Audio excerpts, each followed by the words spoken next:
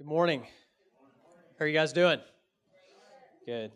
It's good to see you this morning. We're going to be in John chapter 2, continuing our series through the book of John. John is the fourth book in the New Testament, so Matthew, Mark, Luke, and then John. We're going to be in chapter 2. We're going to start in verse 13. John chapter 2, verse 13. So if you have your Bibles, you can turn there. If you don't have a Bible, it's okay. The words are going to be on the screen right here behind me, and you can always follow along there on the screen as well. So I'm going to go ahead and read the passage, then I'm going to pray, and then we will jump in. Here's what the Word of God says. The Passover of the Jews was at hand, and Jesus went up to Jerusalem. In the temple, he found those who were selling oxen and sheep and pigeons, and the money changers sitting there. And making a whip of cords, he drove them all out of the temple with the sheep and oxen. And he poured out the coins of the money changers and overturned their tables. And he told those who sold the pigeons, "Take these things away. Do not make my Father's house a house of trade." His disciples remembered that it was written, "Zeal for your house will consume me." So the Jews said to him, "What sign do you show us for doing these things?" Jesus answered them, "Destroy this temple, and in 3 days I will raise it up." The Jews then said, "It has taken 46 years to build this temple, and will you raise it up in 3 days?" But he was speaking about the temple of his body. When therefore he was raised from the dead, his disciples remembered that he had said this, and they believed the scripture and the word that Jesus had spoken. Let's pray. God, I thank you for your word, and I pray that you would speak to us this morning through your word. God, give us ears to hear, give us eyes to see, give us humble and teachable hearts. God, you know every single person in this room. You know how many hairs they have on their head. You know the secret things of their heart. You know their motives. You know their past. You know what they're going to do later today. You know what they're going to do tomorrow. You know everything about everyone here, and you know what we need. God, we thank you that even though you know us and you know us in our sin, you are still gracious and merciful. And you've brought each person here this morning for a purpose. You've brought them here because you're gracious and you want them to know you. Despite the fact that all of us have sinned against you, you want to have a relationship with us. So God, I pray for anyone here who does not know you, who's not born again, who does not have a right relationship with you, that today would be the day that happens, that you would open their eyes to see the grace of God in Jesus Christ, and that they would be saved. And I pray that for everyone else, God, for those who are believers this morning, you know what's going on in our lives too. I pray that you would exhort us, that you would encourage us, Holy Spirit, that you would spur us on and teach us. We love you, God. We pray this in Jesus' name. Amen. All right, so has anyone here ever lost their temper? Yeah, anyone here ever lost their temper? I think we've all had that happen before, right?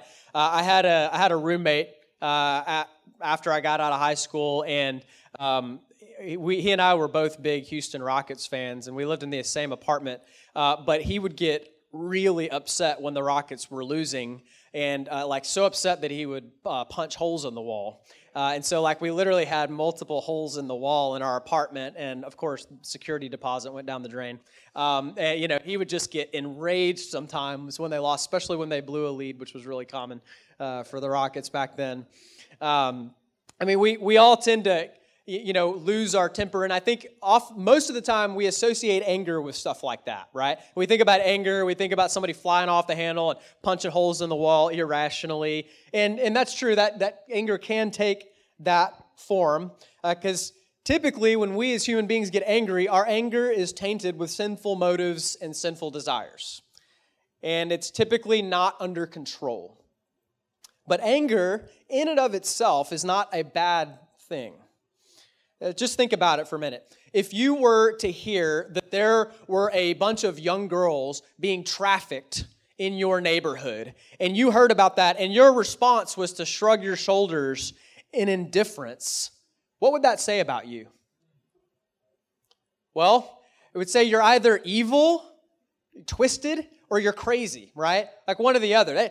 That's not a normal response to just shrug your shoulders at something so vile and heinous and wicked. There's a reason that when we hear about stuff like that, what's our instant reaction? We get mad, right? We're angry at the injustice. It's called righteous indignation. The natural and even righteous reaction to something so horrific is anger. In fact, to not be angry would be wicked. And God feels this righteous indignation every day as He watches the arrogant, sinful rebellion of humanity against Him. It is good and right for God to hate sin and injustice. And yet, as His glory is spurned and He is dishonored, His mercy and His compassion holds back His righteous and just wrath towards sinners. As much as God hates sin, He is also love. God loves people. And Jesus' actions and His words in this passage reveal both of these things in the passage. It reveals God's anger at sin and unrighteousness, and it also reveals His love and His patience for people. See, Jesus' anger in this passage is not random or out of control. As the Word who was made flesh, His actions and His answer to the Pharisees and the religious leaders are meant to reveal who He is and what He came to do. And this morning, I want to answer a couple of important questions about this passage. First of all, why is Jesus so angry? What is it about what's happening in the temple that got Jesus so angry? And secondly, what does He mean when He says, destroy this temple, and in 3 days I will raise it up? I think that Jesus is signaling two things by His actions and two things by His answer to the Jewish authorities, okay? So there's two things that He's signaling by His action of overturning the tables and driving out the oxen, and then He's signaling two things by His response, by His answer. And so we're going to look at those this morning, all right? So let's talk about Jesus cleansing the temple or driving out the money changers and the merchants. What is the meaning behind that? Well, to help us understand, we need to kind of get some context here. All right, so in verse 13, it says that the Passover was at hand. So the Passover was a really, really big deal for the Jewish people, okay? They were in Jerusalem, and at Passover time, Jews and God-fearers from all over the Roman Empire would travel to Jerusalem to worship God, and they would bring sacrifices, or they would bring sacrifices, or in this instance, what would happen is they would buy the sacrifices from the merchants, and then they would present those sacrifices. And the Passover was meant to commemorate the time when God delivered the people of Israel from Egypt with mighty works. He sent the 10 plagues on Egypt, and ultimately Pharaoh let the people of Israel go. And so they were commemorating that time. And so what's happening here is that oxen and sheep and pigeons are being sold for the sacrificial offering so that the people who are traveling from Rome, for example, don't have to haul a sheep with them the whole time. I'm not sure if anybody here has ever traveled 1,000 miles with a sheep, but it's not easy, I'm sure. I haven't tried it. But it especially would not have been easy without like a trailer and a dually, diesel or something like that pulling it, right? And then the money changers were there to exchange currency because only a certain type of silver coin was accepted for the temple tax. And so if you've got people coming from all over the Roman Empire, they have different types of currency. So the same way if you were to travel to another country and you would have to go to a currency exchange so that you could purchase things, you could use money. And so that's why the merchants and the money changers were there. And so you might hear that and you go, well, what's the big deal? I mean, that seems like a pretty reasonable service, right? It kind of makes sense. That way people can exchange their money. They don't have to, haul these animals all over the place. But Jesus obviously doesn't approve. He's pretty enraged. And he takes the time to make a whip. And then he drives out these huge oxen and these sheep, and he's overturning tables. I mean, like, get your mind, like, put yourself in there. He's making a scene. This is not like a quiet thing, okay? Like, this is like a giant scene that's being made here. So, why was Jesus so upset? I mean, is he just losing his temper? Look at his response, and I think that we can come away with the reason why. Look at verse 16 again. He says, he's driving out those who sold pigeons, and he says, "Take these things away. Do not make my Father's house a house of trade." So the purpose of the Father's house was to seek the Father. That was the purpose of the temple. It was to come and worship God. You went to the temple to worship God. That was its purpose. But the people, especially the leaders, had twisted its purpose. He says they made it into a house of trade. The place where people ought to come and to worship God was instead being used for the purpose of a marketplace. Rather than seeking God, the leaders were seeking a profit and using God and His house to do it. Do you see why Jesus was so angry? Instead of, when Jesus walks into the temple, His Father's house, instead of the sound of hushed prayer, of reverent worship, of songs of praise, instead of that, the temple was filled with the sound of bleating sheep and lowing oxen and jingling coins and merchants calling out for customers to come to their table. But it gets worse, because not only had they turned it into a marketplace, they were set up in the temple complex, likely in the outer courts of the temple, which was the court of the Gentiles. It was the place reserved so that the Gentiles, the nations, could also come and worship God. So by setting up there, they were literally keeping foreigners out of the temple, keeping the nations and inhibiting them from being able to come into the presence of God and to worship Him, which was Israel's purpose in the first place. God told Abraham in Genesis 12:3, He said, "In you all the nations of the earth will be blessed." In Isaiah chapter 2, verse 2, it says that in the last days, the mountain of the Lord's temple will be established as the highest of the mountains. It will be exalted above the hills, and all nations will stream to it. All throughout the Old Testament, we see that God chose the people of Israel and set them apart as His people so that through them He could draw all nations to Himself. They were to be a light and a witness to the nations, but instead they were hindering the nations from coming to Him. So Jesus' actions here were a prophetic pronouncement of judgment upon the leaders of God's people for allowing this to happen. Israel's leaders cared more about selfish gain than the glory of God and the good of the nations. Their worship was impure. It was hypocritical. They were actually using the worship of God to get what they really wanted: money. Unfortunately, you can readily find churches and leaders out there like this today. Many so-called pastors or church leaders will use godliness as a means of selfish gain. Jesus told us to watch out for them. He said, "You will know them by their fruit." They will say nice things and use Christian words. They will appear as an angel of light, but they are ravenous wolves who seek to devour God's people. Church, be very careful and discerning about who you listen to online, about who you listen to on YouTube. And this is why it's important to be a part of a church and to be in discipleship, to be in community with other Christians. This is also one of the reasons that we as your pastors are here, to shepherd you, to help fend off the wolves. So if you have a question about a teaching that you hear online or about a certain teacher, come and ask us about it. Like, we want to be able to talk to you about those things.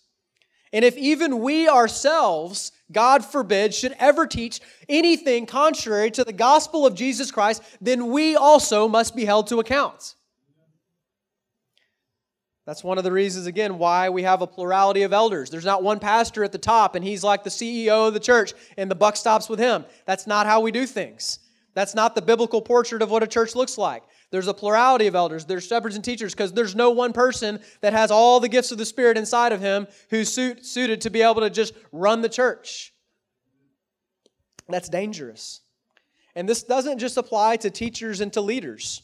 Guys, we all need to be examining our own hearts and asking, am I seeking to worship God from a pure heart?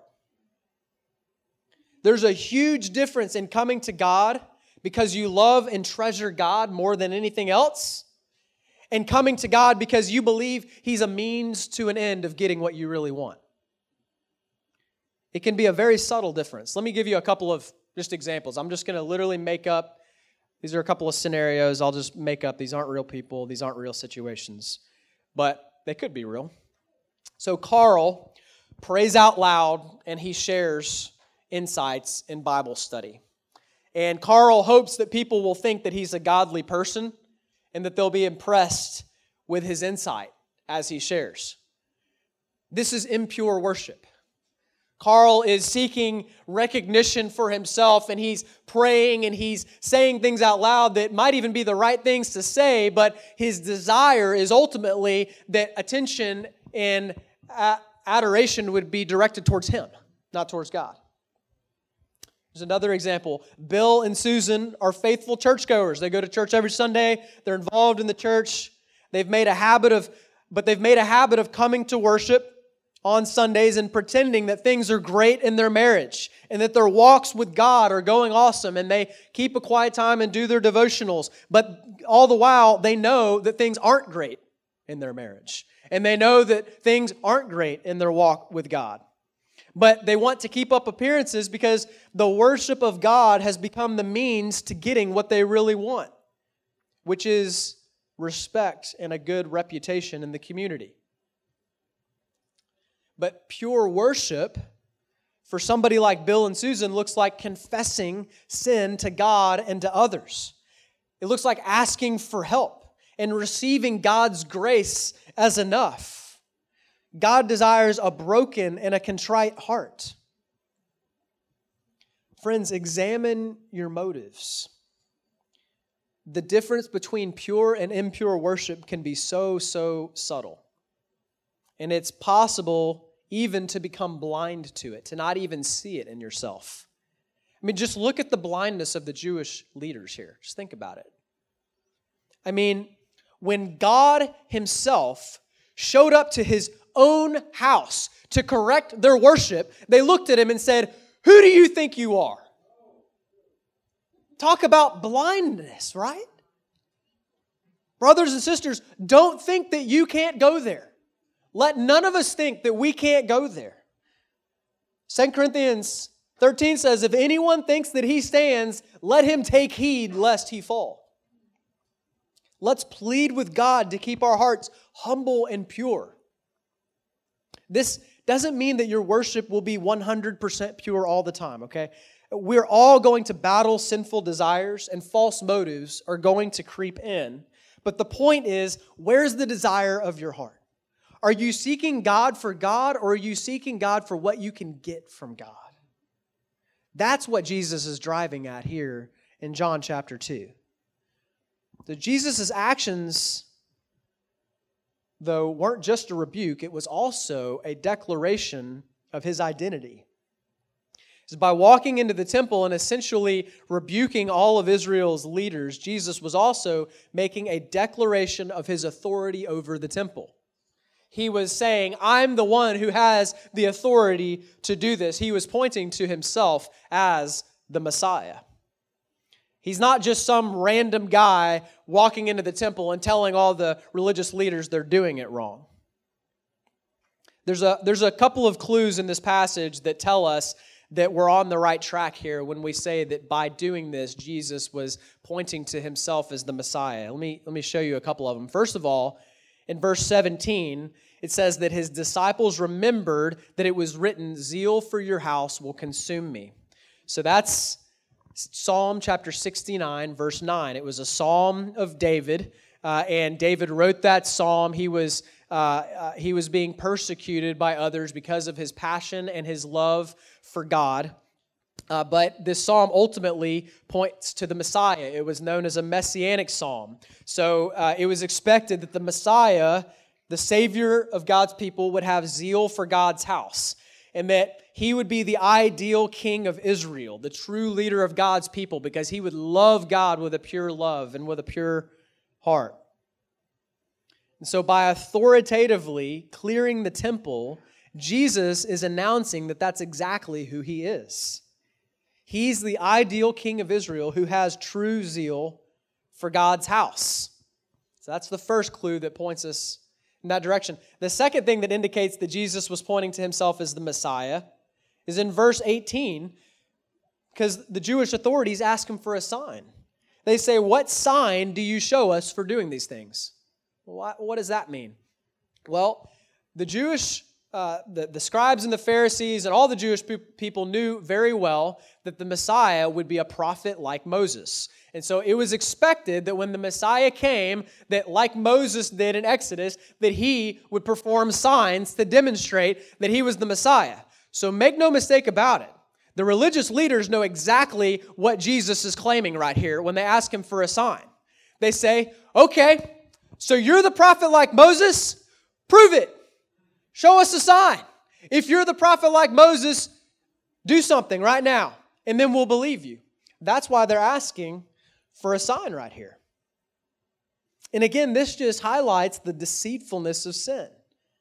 I mean, the Jewish people had been waiting for the Messiah, but when he came, they were so blinded by the sin of selfish gain that they didn't even recognize him. In fact, they viewed him as a threat. And then look at Jesus' answer in verse 19. He answered them, "Destroy this temple, and in 3 days I will raise it up." So they ask for a sign. Prove it. If you're the Messiah, do a sign, do a miracle. And he says, "Okay, knock this temple down, and I'll raise it up in 3 days." In essence, what Jesus is saying is he wouldn't show them a sign on demand. He would demonstrate his authority, but it would be on his own terms. It's important to note that it's still this way with God. I've met some people who say, "Well, I don't want to believe in God unless he shows me a sign. Unless God shows me a sign, I'm not going to believe in him." But guys, God is not subservient to us. He doesn't do our bidding. He's not going to perform miraculous stunts to secure our allegiance. He is God. And besides, not even a miraculous sign can give spiritual sight. Because remember, Jesus is going to go on to perform many miracles, but it was never enough. Listen guys, the call for a sign on demand was just an excuse for the religious leaders to avoid having to confront the Word of God who stood before them. They knew they were in sin, but they suppressed the truth. And I'm not sure if I'm talking to anyone here, but I have to ask, is that you? Are you making excuses for why you don't believe so that you can avoid the reality that Jesus is Lord and He's commanding you to bow before Him? If that's you, then I really hope that you'll pay attention to what I'm about to say, because Jesus is so much better than you could ever realize. Jesus, He answered the request for a sign: destroy this temple, and in 3 days I will raise it up. Everyone there at the time thought that Jesus was talking about the physical temple. But John clarifies in verse 21 that Jesus was talking about the temple of His body. So there are two explosive truths contained within Jesus' answer here that I want to show you. The first thing that Jesus is telling the people here and us through His answer is that he's prophesying His own crucifixion and resurrection. He says, destroy this temple, my body, and in 3 days I will raise it up. So Jesus prophesied that the Jews would kill Him, and they did. But He said that He would raise Himself from the dead, and He did. This is his hour. It's the reason that he came. I mean, this is truly amazing. Only God could say something like this. Only God can say, I'm going to lay my life down, but then I'm going to take it back up again. How could he do that? Because as John 1 says, in him was life, and the life was the light of men. He's God. That's how he can do that. But why did he do it? What was the purpose of him laying his life down and raising it up again? Well, Jesus came to die for sinful people just like you and I. Remember, this is all happening at Passover. Passover celebrated the night when God passed over the homes of the Israelites who had the blood of the lamb over the doorposts in Egypt. And the firstborn of every Egyptian was struck down, but God's people were delivered. It taught God's people that atonement, a substitute sacrifice, was necessary for the forgiveness of sins. And Jesus, by dying on the cross as the innocent, perfect Lamb of God, is that sacrifice. The blood of bulls and goats can never take away sins, and neither can your good works. There's nothing you can do to level out the balance of your sin. Either you must serve the sentence for your sin, or Jesus must serve it for you. And the wages of sin, the sentence, is death. That is why he had to die. But the grave could not hold him. 3 days later, he rose from the dead, defeating our great foe, death. And now, whoever repents of their sin and believes that Jesus died and rose from the dead will be forgiven of their sin and receive the free gift of eternal life. That's an invitation to every single person in this room this morning. You can do that right in your seat. You can call upon the name of the Lord Jesus and you will be saved. No matter where you've been, no matter what you've done, no matter how terrible your past is, when Jesus said, "It is finished," He meant it is finished. He drank the cup of God's wrath down to the dregs. He drained all of it. This is why Jesus came, church. And in John chapter 2, He's calling His shot. The religious leaders didn't hear this as good news, though. They heard a threat. And it really made them mad. And it made them so mad, actually, that they remembered it for 2.5 to 3 years. In Mark chapter 14, verse 58, towards the end of Jesus' ministry, when he's at his kangaroo court of a trial, as they've arrested him, they've brought him before the Sanhedrin, they actually used this as one of the accusations to try to bring against him, to have him condemned to die. Mark 14:58 says, "We heard him say," there's people pointing at Jesus as he stands before the high priest, and they say, "We heard him say, 'I will destroy this temple that is made with hands, and in 3 days I will build another not made with hands.'"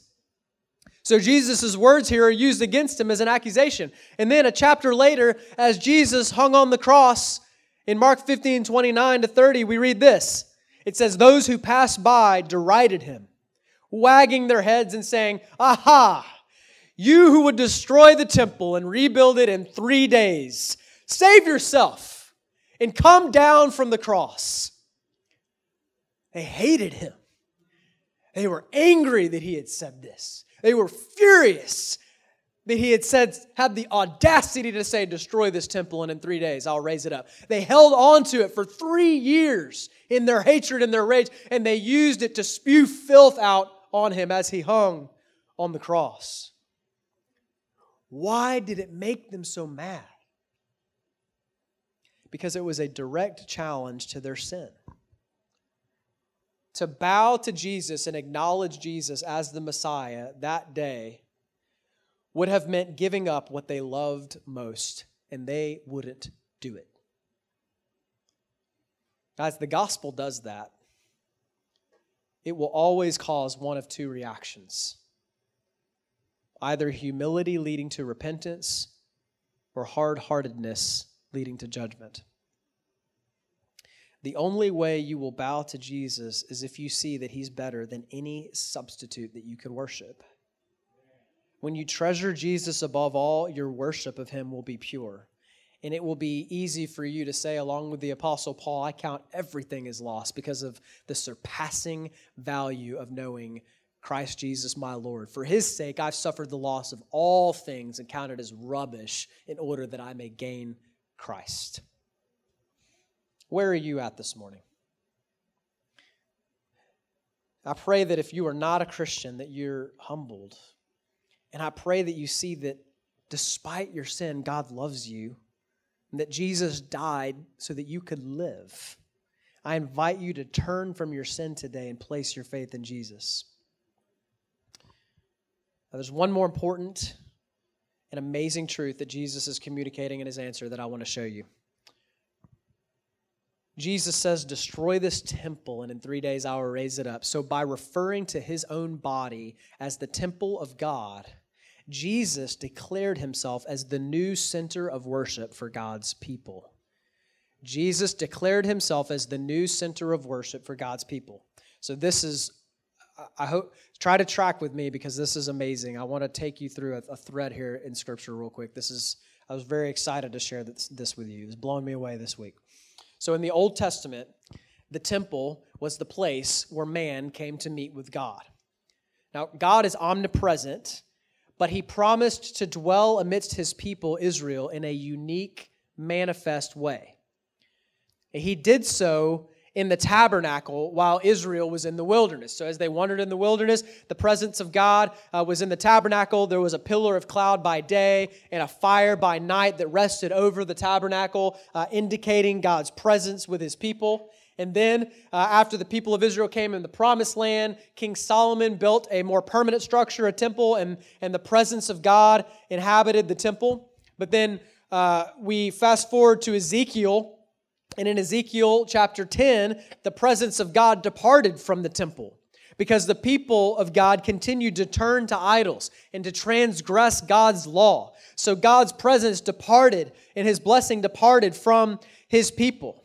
And the Babylonians ended up coming in and destroying Jerusalem and destroying the temple, and they took the people of God into exile. But God promised,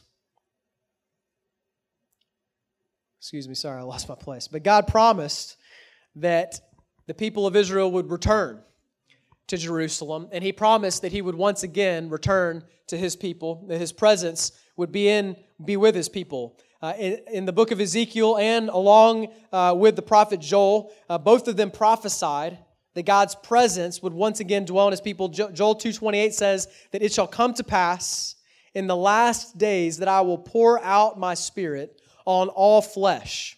So Joel chapter 2 tells us that God's presence would not dwell in the temple, but within God's people.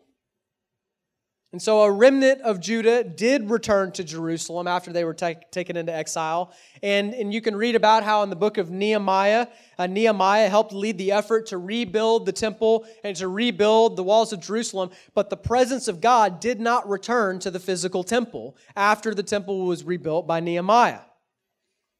You see, rather than inhabiting a physical temple, God came in the person of Jesus Christ. In John chapter 1, verse 14, it says, the Word became flesh and dwelt among us.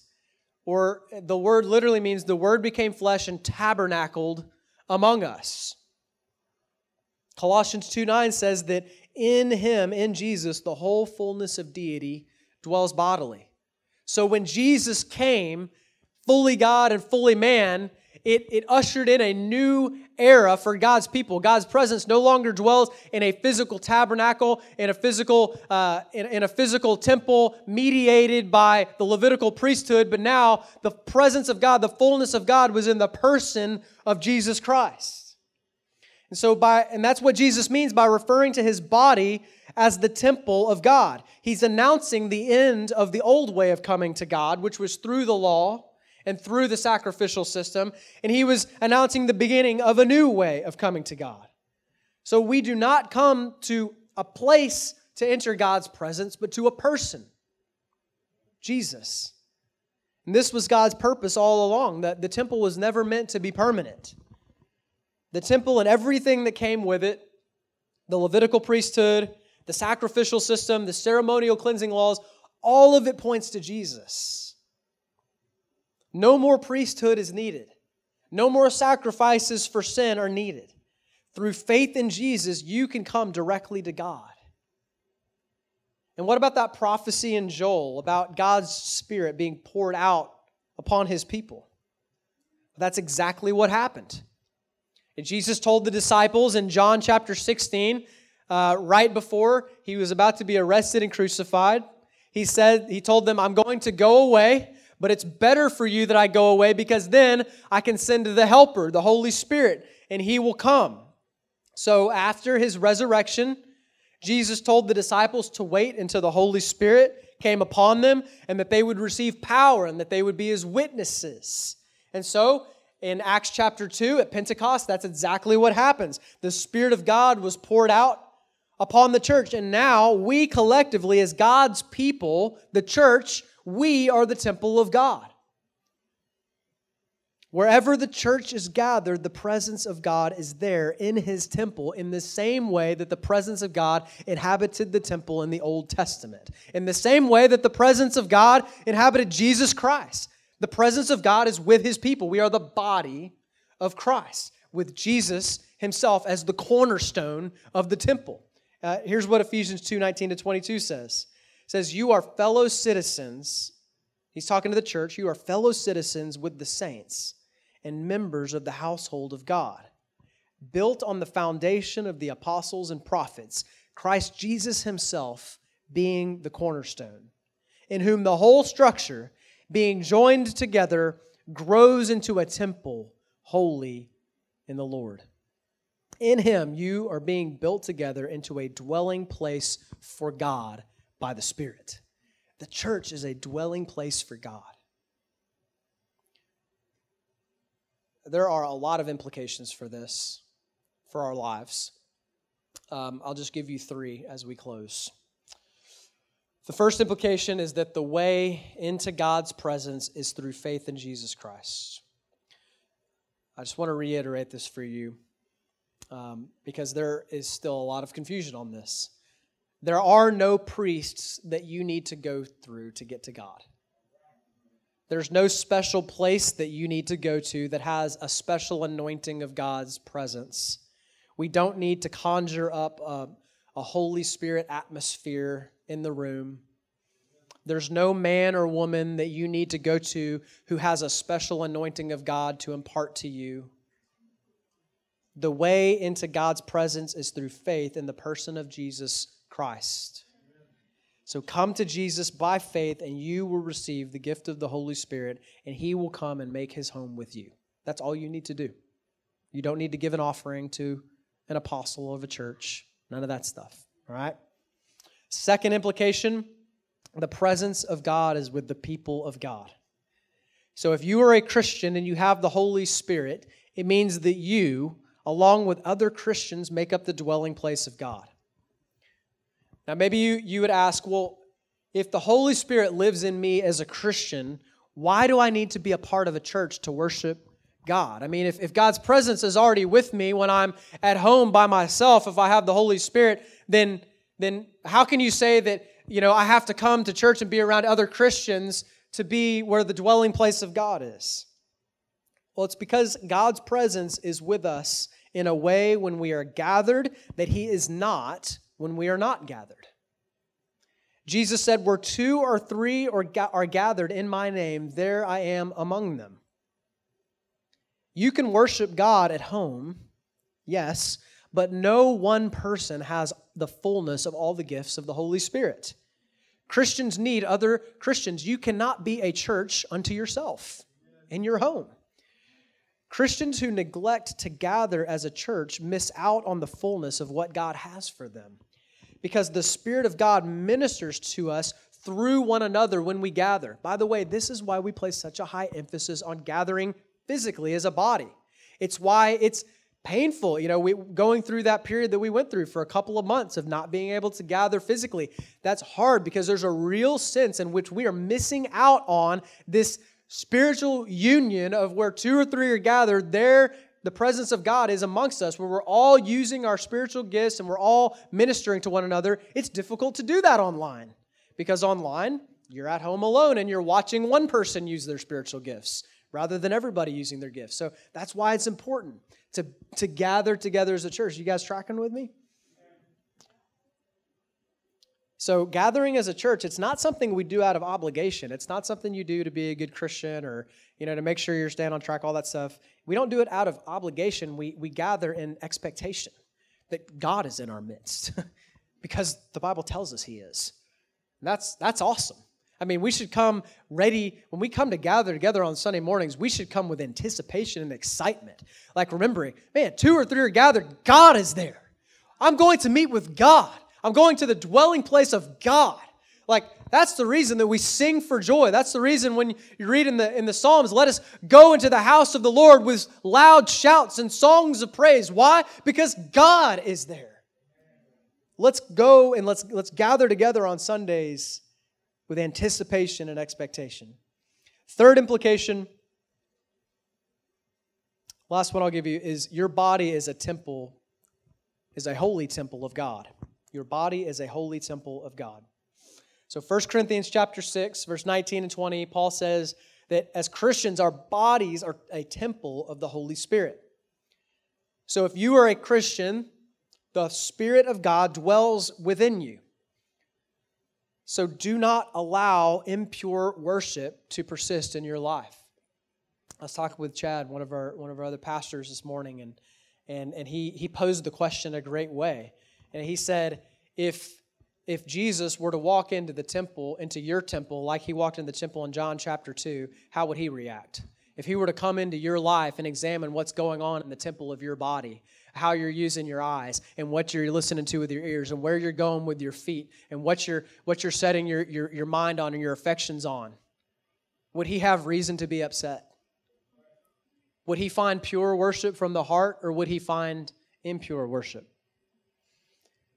And Jesus cleansed the temple because there was all manner of greed and selfish gain happening in the place where God should have been glorified. Our bodies are not our own. Paul says in 1 Corinthians 6 that you've been bought with a price.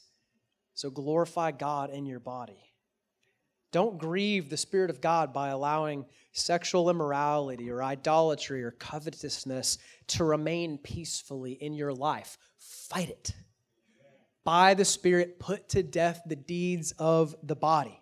This is a serious thing, guys. Don't desecrate the temple of God by making peace with sin that God hates in your life. That's dangerous. If you are a Christian, all right, don't desecrate the temple of God by making peace with sin that God hates in your life. That's dangerous. If you're a Christian and the Spirit of God truly dwells in you, can I tell you something? He's not going to let you be at peace with your sin. He will graciously make you miserable until you come to your senses. And I hope you see that's a good thing.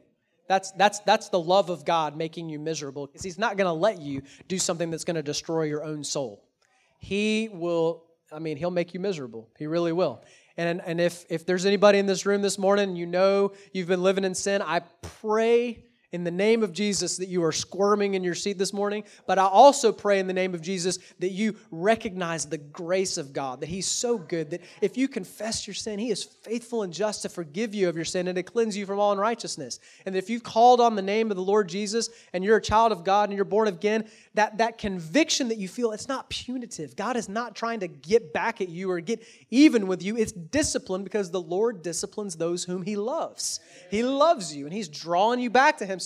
So come back if you need to come back this morning, okay? Jesus might be doing a little bit of loving, cleaning house with the whip in the temple of your body. It's because He loves you. So don't despair. I like how Titus 2 says it. He says, the grace of God has appeared, training us to renounce ungodliness and worldly passions and to live upright and godly lives. I'm going to call the worship team to come up as we close. And in today's passage, we've seen that in His actions, Jesus declared His authority over the temple and judgment upon the leaders of God's temple. And in His answer, Jesus announced his death and resurrection, and he declared himself as the new center of worship for God's people. Those are the 4 things that were revealed by Jesus' actions and his answer. So I want to invite you now to pray and reflect as we get ready to close. How does God want you to respond? Do you need to repent this morning of impure worship? You can do so without fear. I love one of my favorite promises in all of the Bible is Psalm 51:17. It says, "The Lord will not reject a broken or repentant heart." Hallelujah. That's an awesome promise, isn't it? Hallelujah. Like there's no caveats on that. There's no, like, unless you do this or unless you do that. He says, "I will not reject you if you come to me with a broken or repentant heart, no matter what you've done." Come on.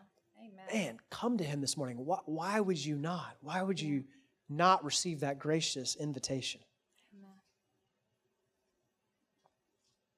Maybe you just need to praise and thank God this morning for his presence, for the gift of the Holy Spirit, that your body is a dwelling place of the Holy Spirit, that his spirit bears witness with yours, that you are a child of God. As your heart cries out, "Abba, Father," whenever you think about God and you cry out to him because you love him, the reason is because he changed your heart. And he gave you a heart to know and to love and to fear him. Praise him for that this morning in your seat. However God wants you to respond. I'm just going to ask Carrie if you'd play, brother. And let's just bow our heads and spend some time this morning praying and responding to God in the way that he's calling you to.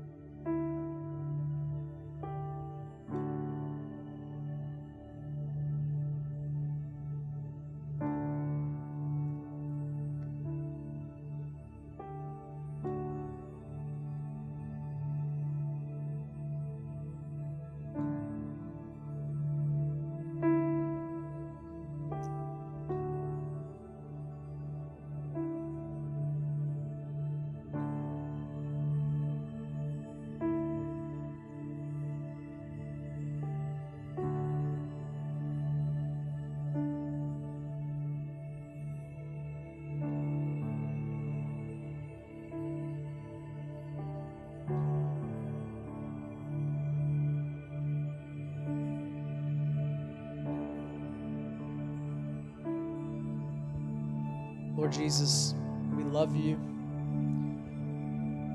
And Lord, we confess and repent of the fact that oftentimes our worship of you can be tainted by selfish desires. And we ask you, please forgive us. Oh God, please continue to change us from the inside out. Sanctify us, oh God. Give us clean hands and a pure heart that worships you with pure motives. Help us, Holy Spirit, to put to death the deeds of the body, to live in a manner pleasing to you, in a manner worthy of the gospel of Christ. That's our longing and our desire. God, I pray for anyone here who's not born again, Lord, may nobody harden their hearts like the religious leaders did in John chapter 2. But may you produce soft hearts. May their hearts be softened and humbled before you. May they see how good you are, Jesus. May they come to you and not harden themselves towards you. God, thank you so much for the gift of your Holy Spirit. Thank you, Jesus, for dying on the cross for our sin, for rising from the dead, for sending the gift of the Spirit. Thank you for being amongst us this morning, for being in this place where we're gathered to worship you. We pray that you're pleased with our worship. We pray that it's a sweet smelling sacrifice to you, God. We pray that as we close out our time together, that we would sing at the top of our lungs to the God who's worthy of all of our praise and adoration and worship. May you be magnified. We pray this in the name of Jesus Christ. Amen.